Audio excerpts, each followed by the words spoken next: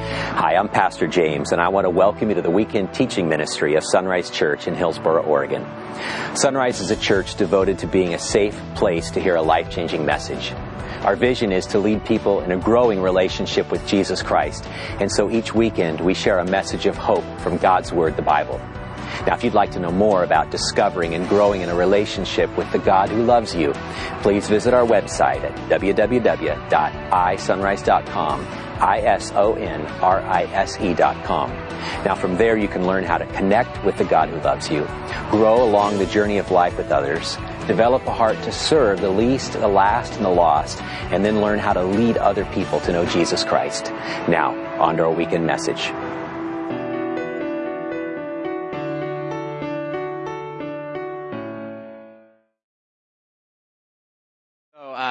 If you don't know this about me, I'm a father, and before I go any further with that statement, I want to clarify that it's to a dog, all right? And that's what you do when you're 26 and you're not ready for kids. You get a dog because it's easier. It helps you realize even more how unprepared you are to be a parent. It's hard enough taking it out the potty every morning and everything else. You're just like, hey, it's good. Because before we got the dog, Annie, my wife, she was like, man, I want to have like 6 kids. I'm like, what? And then we got a dog and she realized how much work it was. So she decides that 3 might be okay. I'm like, maybe we should get another dog. No. No. I'm excited to have kids. I'm excited for that. But that's what we do. And so, funny enough, our dog is about 4.5 years old. She's a yellow lab, and whatnot. And the journey of conversation of this started about 5 years ago when Annie sat down and was trying to have, a serious conversation with me about getting a dog. And, we're just dating at this time. We only got married 2 years ago. And so she's kind of saying, we should get a dog and this and that. And I'm like, no, we're not getting a dog. We'll wait till we get married, Then it's like our dog more. I'm not so against dogs. I just want it to be like ours, No, it's going to be your family. And I know how your family is. You saw my father-in-law up here. It's like, no, I love Eric. He's a big reason why I'm here. But I'm like, man, I really just want it to be our dog, And I got all these reasons and excuses and all this stuff for why we can't get a dog. And the truth is, some of you out there are thinking like, well, if you're just dating Taylor, you really don't get a say in this. And I'm like, yeah, you're right, but I was too young to know any better. So God's still growing me and maturing me, as you can see. And so reluctantly and like forcibly and not by my will, but by Annie's will, I'm in a car on the Sunday morning in July back in 2012 driving up to Federal Way, Washington to pick up a yellow lab. And so we drive up there and we're on our way up. And I remember it so well because the check engine light went off on our way up there in my parents' white Corolla. And I remember thinking like, is this a sign? Should we turn around? This might be it. This could be God speaking. It was just an oil maintenance light, so we kept going. And so we keep going and we find ourselves in Home Depot, I think, parking lot. And we're parked in the back because we're meeting this lady because she's coming from Moses Lake, Washington. And we meet there and we're kind of excited. We're sitting in this parking lot. And I'm like, it's going to be a little puppy. I mean, it is going to be pretty cute, And I'm super excited and a little bit kind of scared. And I'm like, we're sitting there. I'm like, it's just a dog, Taylor. We're waiting, and Annie's waiting for a text message from this lady to pull up because we think we beat her to the parking lot. We're not sure. We're looking around and don't know. And all of a sudden, this crossover SUV pulls up into the parking spot next to us. And then this lady driving who's giving us the dog, and you can see this little yellow lab in her seat sitting on top of her while she's driving and kind of like looking around. I go, oh, here we go. And so what I find out is the first picture ever taken of Briggs is her name, Brigadoon. I haven't seen the movie. I know I'm a little young for that, I've been told, so I haven't seen it. But this is the first picture of her, Brigadoon. And this is what I had. I'm like, this isn't going to be so bad, all right? God's softening my heart. And so we love our Brigadoon. And I kind of realized that this wasn't how I thought it was all going to go, because I start really falling in love with this dog. I really start having an affection for her. But I realized I got the easy side of it as well, because we took her, we drive her back, we go to her parents' house, and, they're playing around with the dog and everything. And then all of a sudden I leave and I go home to where I live and I reside with my parents. And then I come back over and I play with the dog and I take it on walks, and then I go back home again with my parents. And Brigadoon does all her pooping and peeing and staying up at night with Annie. And I'm like, this is easy. Like, this is awesome. I'm just going home. I come over. I have the fun. I leave. Like, this is how it's supposed to be, right? This is parenting. I've got it dialed. It's only like 21 at the time. And so, but I really start to fall in love with this dog. And eventually, Annie and I get married 2 years ago, and I kind of find myself in for a little rude awakening, because I thought this was just going to be me and Annie. And I realized I'm adopting a dog in the process. Like, actually, the dog is coming to live with me now. And now it's older, so it's not as big of a deal, but it's bigger. That's the other side of it. And so I'm super excited. We just get married, all of a sudden we're set, we got our bedroom set up. I'm bringing my queen size bed home, over from my room that I've had since 8th grade, and first off, I slept in this bed by myself. That's what you need to remember. Like, this was my bed. I sprawled out across the sheets, everything. That's how I like to sleep. And I find out real quickly that I can't do that with another person in the room. And so all of a sudden, I've got my side of the bed, Annie's got her side of the bed. And I think, okay, well, I'm going to have to get used to this. This is marriage. This is my wife. This is a woman. So it's pretty good. All right. But I quickly learned that that's not the only thing to expect. Because Brigadoon thinks, oh, there's room for me up there. Because Annie used to sleep with her in a twin-size bed before we got married. And I'm kind of like, okay, this isn't what I signed up for. I bought you this nice Costco bed that's like almost like Tempur-Pedic for a dog, and I've got you up on my springboard mattress, okay? So what are you doing up here? And so she does what we call it is the snake dog. And so she sees spots right between us, and she comes in and she gets straight just like that. And she lays in, and we're kind of sleeping. I'm getting right to that sweet spot where I'm finally learning how to adjust with 3 bodies on a bed that I used to have by myself. And I kind of am like, okay, I'm finally almost asleep. Yep, I'm right to that sweet spot. And then she decides that it's time to go from this to this. And I'm like, okay, there's no room for me anymore. That's great. It was my bed. I had this thing for 10 good years. And so I did what any logical person would do in this sense. And I went and I bought a king size bed.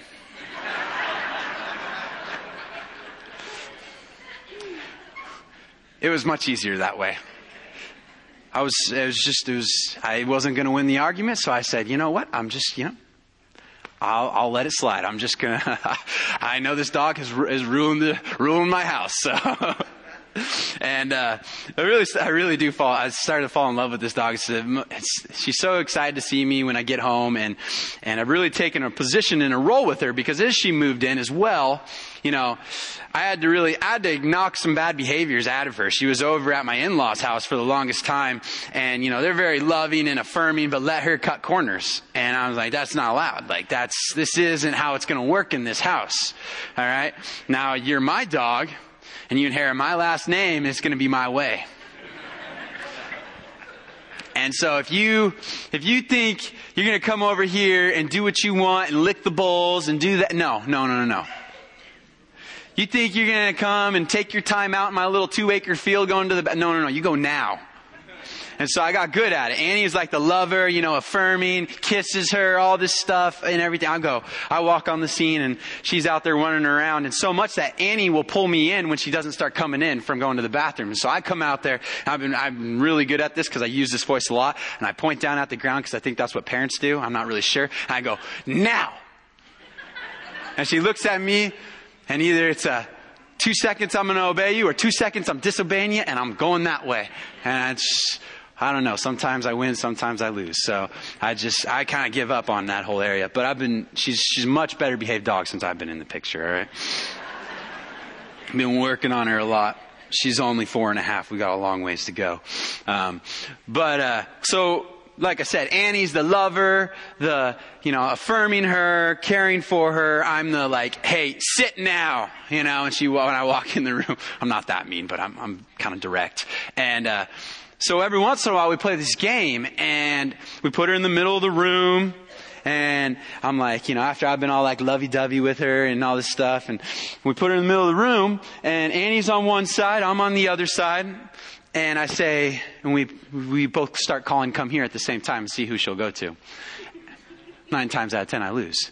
So, and the only way I win is when I cheat and I have food. So, but I'm you sucker.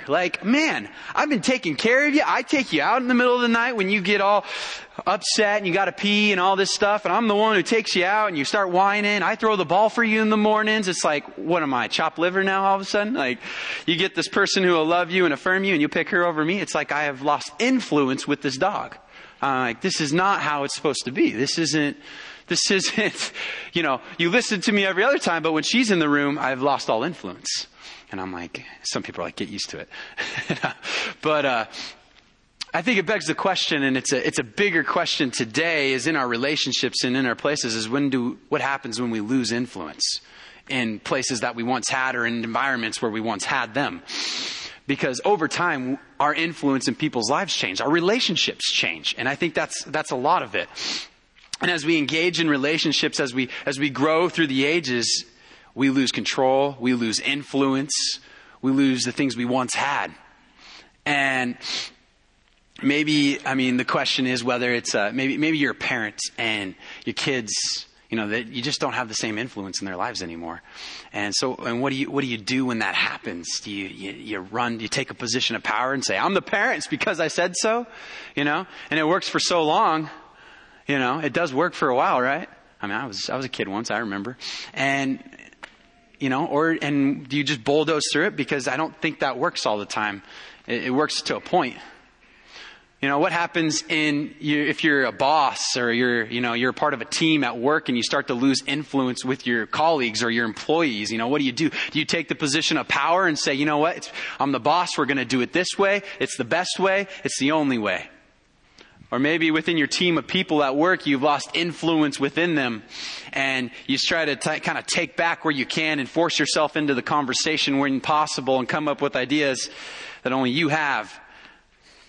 Or maybe it's within friendships and your friendships have kind of changed, you moved apart, or maybe it's nothing's even that's happened, but you have lost influence within your friends and they don't listen anymore and they don't care what you have to say anymore. Or maybe it's within a relationship, right? Maybe you've lost influence within your relationship and what you have to say no longer matters. You can't get that person the same way you did. You've lost control. And even bigger, maybe it's in your marriage, and you've lost influence with your wife. You've lost influence with your husband and you try to demand your own way. You try to tell him how it's going to be. You try to argue. You try to yell. You try to push yourself in. And there's lots of ways to go about it. There's lots of ways to go when you've lost influence. And very rarely do we ever go the route of love and affirmation and encouragement and build up and come in with this message of hope and this message of surrender. And so today we're going to look at a passage of scripture where these religious leaders come in and they take a look at Jesus and they ask him this question. They say, who do you get your authority from? And they're mad and they're upset because you know why? Jesus has gained the influence and they've lost it. And so we look at a perfect example today of why that happened and why it continues to happen in our lives. And so as we open up the scripture today, we'll just go to Matthew 21, verse 23. We'll start off the get-go. When Jesus returned to the temple and began teaching, the leading priests and elders came up to him. They demanded, by what authority are you doing all these things? Who gave you the right? See, Jesus is in the temple. Remember, we just got done last week talking about how Jesus comes into the temple and cleanses it. He throws tables everywhere. He's throwing it. He says, this is not how my Father's house should be. This isn't what it should look like. This isn't how it's supposed to be. And so he goes in and he cleanses it. He takes out all the robbers and the thieves and these people that are in there taking money, right? And so as we kind of look at that, this is the next day. This is the day after. Jesus returns to the temple. He goes in there, he's teaching. And I ask the question, what is he teaching about? He's teaching about this kingdom of God that he was always teaching about. He's teaching about this message of inclusion and this message of power and this message of love and forgiveness and the kingdom of God and who is welcomed and what it looks like and what's here. This is the message. And so it's in the middle of this message that he's teaching these people, that these Pharisees, these Sadducees, these religious leaders show up on the scene and they say, by what authority are you doing all these things? Who gave you this right? And what you need to understand from where they come from, these religious leaders, is that they had to earn their credentials. They had to earn their authority to be able to teach the law, to be able to give judgment about the law. And so as they come on the scene, they say, why are you coming and throwing tables like you did yesterday? How come you're teaching like this with such authority about the laws before, about this kingdom of God? How are you doing this? Why can you do this? Who are you? Because when they would teach, they would actually, when the religious leaders they would teach about the law, they would cite the rabbi before them, because they would spend years under a rabbi, under a teacher, and at the right time they would be ordained to go out and teach the law. And so as they taught it to people and they're teaching about, they would look back and they would quote the rabbi before them, and who would also have quoted the rabbi before them, which would consider them authorized, consider them ordained, given this ability to teach others. And so it's a very prestigious system. It's a lot of work goes into it. And if you don't have that, then you're not allowed to teach. That's the bottom line. And Jesus didn't have that. He didn't have any of that. And so as we kind of look at the picture, Jesus is really smart, because he goes and he asks the question. His response is a question.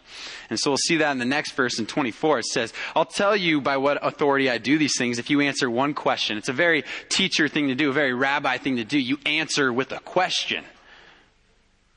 You answer with a question. But not only that, what they really want to do is they want to accuse Jesus of blasphemy. They want him to say that his authority comes from God. And by doing that, they can get him out of the picture and they can get influence and control back, and they can have their little party of them at the top and these authority positions ruling over the people of the religious. And so that's why they ask the question. And Jesus goes, well, hang on a second, two can play that game. Let me ask you a question, but also using a technique that would have been very common.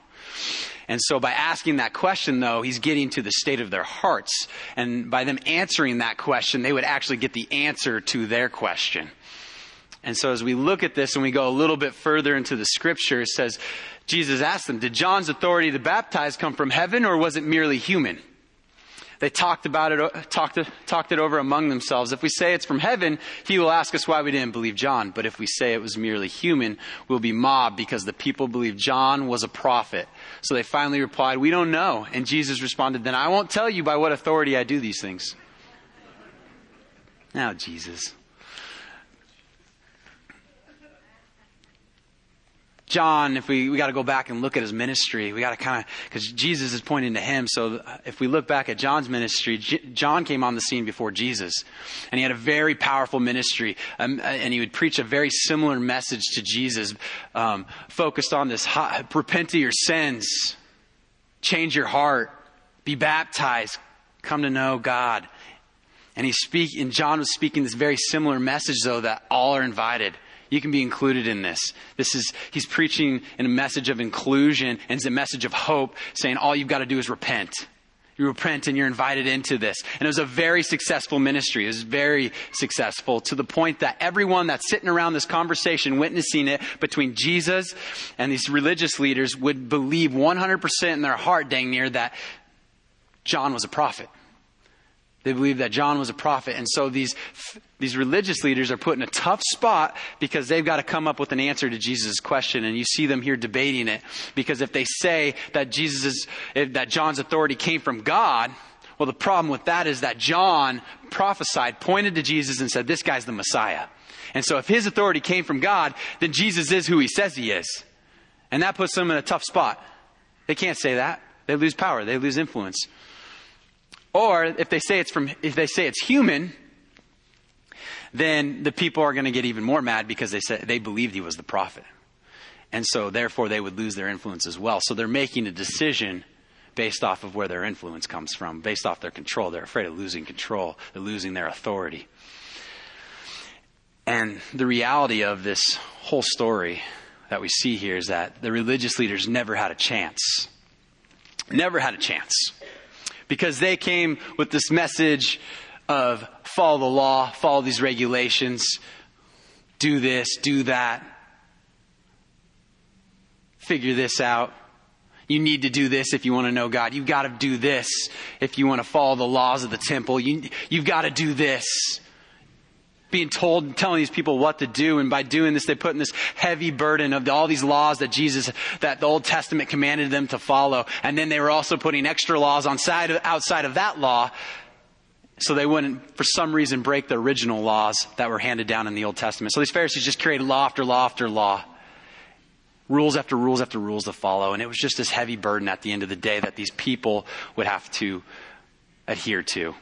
And so they're used to being told what to do. They're used to being marginalized. They're used to being on the outside. They're used to not being welcomed in on this kingdom. And Jesus shows up on the scene and he preaches a different message. He speaks a different message. He speaks to the heart and the soul. And it's a message for you and I today. And he speaks about this kingdom of God. And it's a message of inclusion. It's a message of power. It's a message, no matter how far you have fallen, that there is hope. And that no matter how dark it is, there's a light. And it's a message of together, coming together as people. It's a message that says everyone's invited. You just got to repent, turn to God. It's a message of forgiveness. It's a message of love. It's a story of a guy who goes to the cross and dies for the sins of the world who's teaching this. It's the most powerful message. It speaks right to the soul of who we are and what we desire. And it speaks to the soul of these people back then as well, who have been pushed to the side, who have been pushed out. And he says, no. In my kingdom, you're welcomed. In my kingdom, this is what it looks like. You're blessed. You're blessed when you're at the end of the rope. You're blessed when you show mercy. You're blessed when you've been persecuted. You're blessed. And that's the message. And so which message is going to win? Every single time it's that message. It's the gospel message. It's this message right here that wins every time. And it won back then and it wins today. But as Jesus is speaking this to these people, he's been able to influence them. He's been able to have a power and a say in their lives with this message. And so my question for you today is who's the authority in your life? Where does the influence in your life come from? Does it come from people or does it come from Jesus? Where is that? Who is that?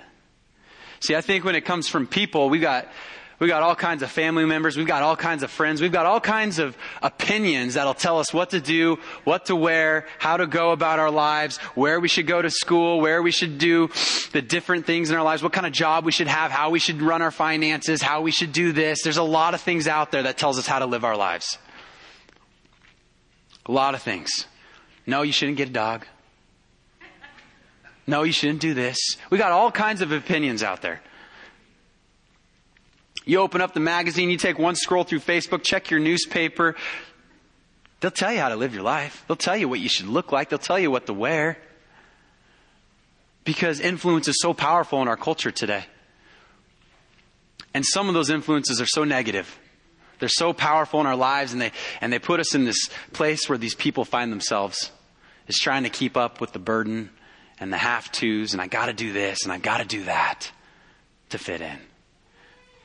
But if you let the gospel influence you, if you let Jesus be the authority in your life, it's a different influence.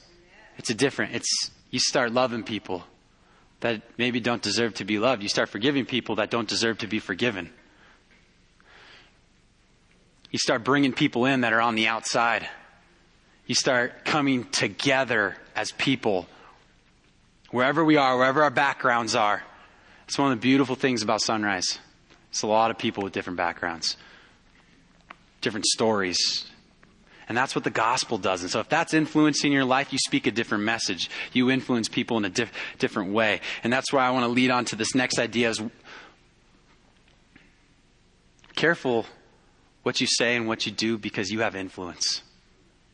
Everyone in this room has influence more than they've ever had before. And I'd say, I know I'm kind of young and stuff like that. And social media has kind of came up in my era of growing up and stuff like that. But man, you had to gain influence back in the day. You had to gain that by building relationships with people and being able to speak into their lives. And it's not the same anymore. Now you can do one post and you can influence the world. One share, and man, you have shared your opinion with so many people.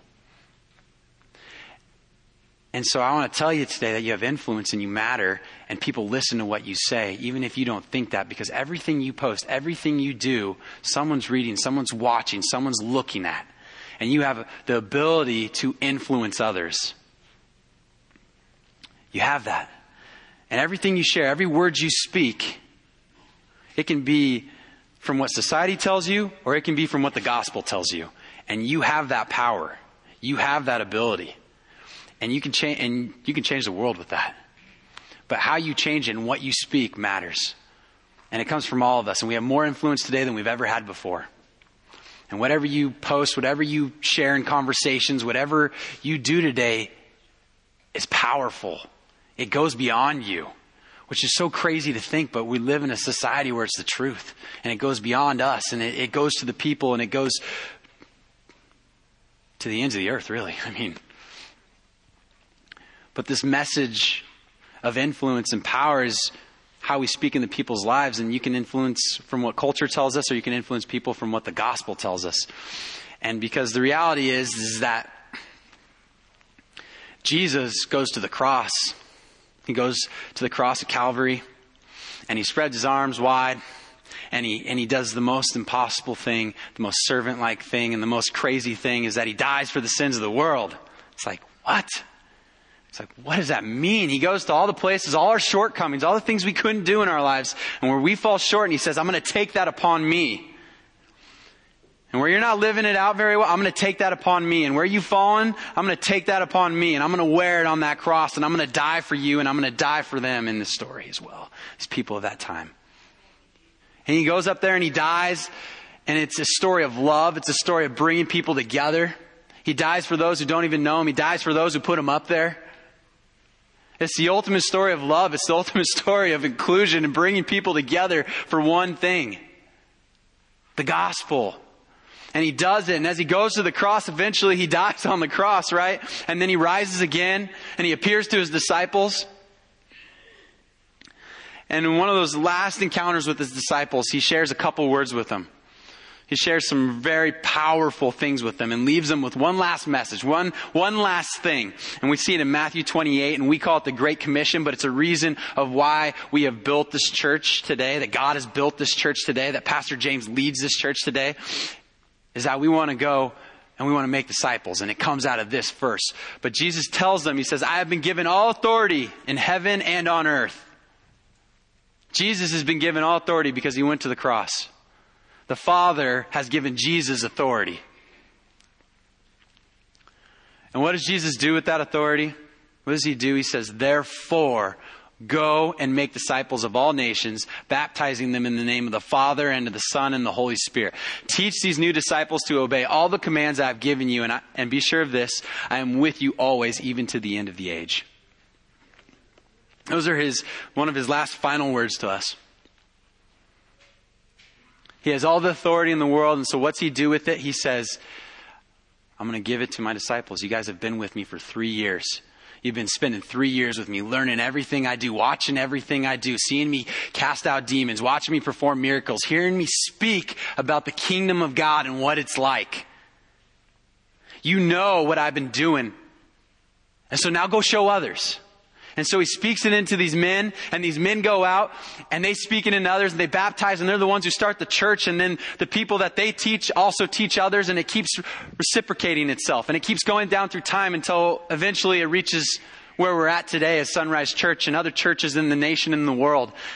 And it's the reason we exist right here. Because Jesus goes to the cross and he dies, and he's given all authority and he hands it down. And so he gives us all authority because he gives us the gospel. And it's the message that wins every single time. Because it's unlike any other message that's out there. Because it includes a Savior. And it includes our depravity. And he takes our depravity and he dies for it. And he brings us in and he says, now go. Now go. I've given you it. This message wins every time. Go and teach people it. Show them this. Show them the love of Christ. Influence people for the gospel. Influence people for Jesus. Change the way you live. Do it this way. Repent of your sins and live it out so other people can have freedom. Other people can have the light in their life. They don't have to live this way. They don't have to follow their addictions. They don't have to follow this wreck of a life down this path, because it's not all about that. There's more than that. And Jesus wanted to show us that. And it's a message that wins. It won then. It wins today. It's the reason it's still here. It's the message that has outlived time. And it's the most powerful thing. And he's given it to us. And sometimes we're afraid to go out and share it. We're afraid because we're afraid it doesn't work. Every single time it wins because there's nothing like it. It's love. It's inclusion. It's bringing people together. It's saying, go and live your lives different than everyone else, and I'm going to show up.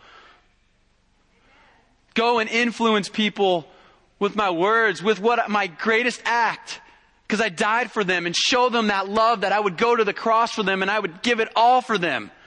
Show them that. Live that out. Don't let that end right here. And it's why we exist. It's why we do what we do as Sunrise. We want to lead people in a growing relationship with Jesus Christ. We want to bring people in. We want to make disciples. We want to make more people that are teaching the gospel and living it out every single day. We don't want it to stop right here. We want it to go out these doors because it's bigger than this room. It's so much bigger than that. We want to change Hillsboro and Washington County and the church of the world. Like, that's what we want to do. And that's why we're doing Connect classes, and that's why we're doing Grow classes. That's why we're doing all this stuff, because we want to just equip you guys. We want to equip ourselves to go out and live this out. And it's so easy. It's such a simplified message. It really is.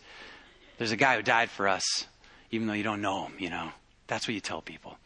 And you show them how it is and how you live your life and your actions, and you influence them that way. You have power among people, and Jesus has given you that authority. But I got to back up for a second, because not everyone's been given that authority. See, the only people that have been given that authority are people that have come to that moment in their life where they have surrendered to Christ, where they have given their lives to Christ. They have taken Christ, and even though he has authority over all heaven and earth, they've taken him from a position of power, and they surrendered their life to him, and so they bring him to a level where he can influence their decisions. That's what surrendering your life is all about. It's taking Jesus and saying, hey, you may not know him, you not do that, but we believe that he has power over heaven and earth. He has all authority. And it's saying, I want to surrender my life to you. And when you surrender your life to someone, when you allow them to come in, they have influence in the way you live your life. You bring them down to a level. You allow them to come down to that level in your life. How it changes how you live. And some of you have not done that. Many in this room have, but there's people in here who haven't. And so I want to do something that's a little bit different today as we end. I want to ask two questions, and one is for those who don't know Jesus and have never surrendered their life to him, have never come to the end of themselves moment and say, hey, you know, I want to give it all to you, Jesus. I want to surrender this life. I understand my sins got me down this road, and I don't need I need a Savior. I need hope. I need a light in the dark place. And that's who this message is for. And that's why he went to the cross. And so this is an opportunity to surrender your lives to Christ. Surrender and allow him to influence you. Influence the way you live. Influence those around you. And so I want to give you that opportunity. I'm going to ask you that question today, but I also want to ask a second question right behind that. And that's for all of us in here as a community, as Sunrise Church, as the church, as a body and gathering of believers, is that, we've got areas in our lives we got to surrender to Christ. We got things that we're hanging on to, places that we don't want God to come into. We got things that we hold on and we say, you can come this far, but you can't come any further. I don't want to surrender that to you because I need control of that still. We'll let him be the God of most areas, but maybe not all areas. And we as a church, we have to make that decision together. So what I'm going to do is I'm going to ask both those questions in order. And I'm going to ask you to raise your hand and with your heads bowed and eyes closed, because what happens is that I know there's when worship comes on and we get there and some people raise their hands and some don't, and that's fine. I'm not here to say that, but I know I sit there in the back sometimes and I don't raise my hands. I don't do that, even though I feel like I should, because I'm happy where I'm at. But usually it's a state of my heart. It's a state of where I'm at conditionally, because I won't raise my hands because I'm not really ready to surrender it to God. And I want to hang on to it. And so I always say, I have you raising your hands, doing this is a posture of your heart. Your physical being, the physical awareness, the physical posture is a posture of where your heart's at. And so I know when I raise my hands and I put them up, I'm saying, God, I need you and I want to surrender this area to you. And so that's why I'm going to ask you to raise your hand as a posture of surrender, a posture of saying, Lord, I need more of you. And so we're all going to get an opportunity to do that. But I want to start with those first in this room who haven't been given this authority and have never surrendered their life to Christ. And so I'm going to have you all bow your heads, close your eyes. I really want this to just be an intimate moment between you and God. And so for those in this room, God, that are never known you, they've heard a lot of stories about you, maybe some things here and there, God, been on the edges, maybe been in and out of church. I don't know, God. You know where people are at. You know where we're at. And so for those of you that are at this moment in your life and you've never surrendered to Christ, I'm going to ask you to say this prayer with me. And just something along these words. Dear God, I want to surrender my life to you. I want to give it to you. I believe you went to the cross and you died for my sins and my failures. And I believe that you rose again. You died and you rose again and you conquered death. And now I want to surrender my will and my life to you, God. I want to give it all to you, because I know my own way leads to my own destruction and depravity, and I need a Savior. And so I surrender it all to you and choose to follow you. And so if you said that prayer, you said that here, all heads are bowed, eyes are closed, would you just raise your hand? Would you just raise your hand? Thank you. Thank you. Maybe there's a couple people out there that you're allowing other people in the room to influence your courage between you and God right now. And I just want to challenge you. I want to give you that opportunity to just say, hey, this is a moment between you and God, and this is a chance to surrender. This is eternity at stake. This is surrendering lordship. And so there's an opportunity. You just raise your hand. You just give that up there. Just surrender it to Christ and allow him to be the Lord of your life. Thank you. Thank you. And now I want to move on to us as a church, because we're all in this together. It's not just it because we're welcoming people into the family now. We have some people who raise their hands, and that's awesome. I love it. But now us as a church, we need a Savior, and we know that. And while we've surrendered our lives to Christ, we need to surrender some areas to him, some areas that we haven't been willing to give him. And we keep holding on to them, and we give them, and then we pull back. And so this is just an opportunity. I'm just going to encourage you to raise your hand right now. If you got areas, I'm raising my hand, and we're all in this together. We're a church body, and this isn't about people around us. This is about following Jesus, and this is just areas that we just got to surrender. Head bowed, eyes closed. This is between you and God. And I know I've got areas. We've all got areas we're working on. Just keep them high right now. This is a posture of surrender to God. just saying, God, I need you. I need you in these areas. I need you in different areas, aspects of my lives. And so I just want to thank you for that. You can put your hands down. I'm going to invite the worship team to come up, and I'm just going to just pray us out this morning. And I'm just going to encourage you that, if there's areas in your life, just come forward and pray with people. So Lord, I just thank you for all of us in this room. We've gathered this morning, and we need a Savior. We know that. And you gave it to us in your Son, which is such a beautiful gift, the gift of love. And we just, we have areas in our lives though, God, and I just, that we just got to surrender to you. The areas, things that we just keep holding on to. It's control, it's finances, it's money, it's relationships, God. There's so many things that we just hold on to and try to keep control of. And I just pray, God, that we would just surrender those areas to you, and we would make you the Lord over those areas, that we would make you the God of those areas, God. Man, we need you. We need a Savior running towards us. And so then there's some of us in this room, God, we just haven't known you.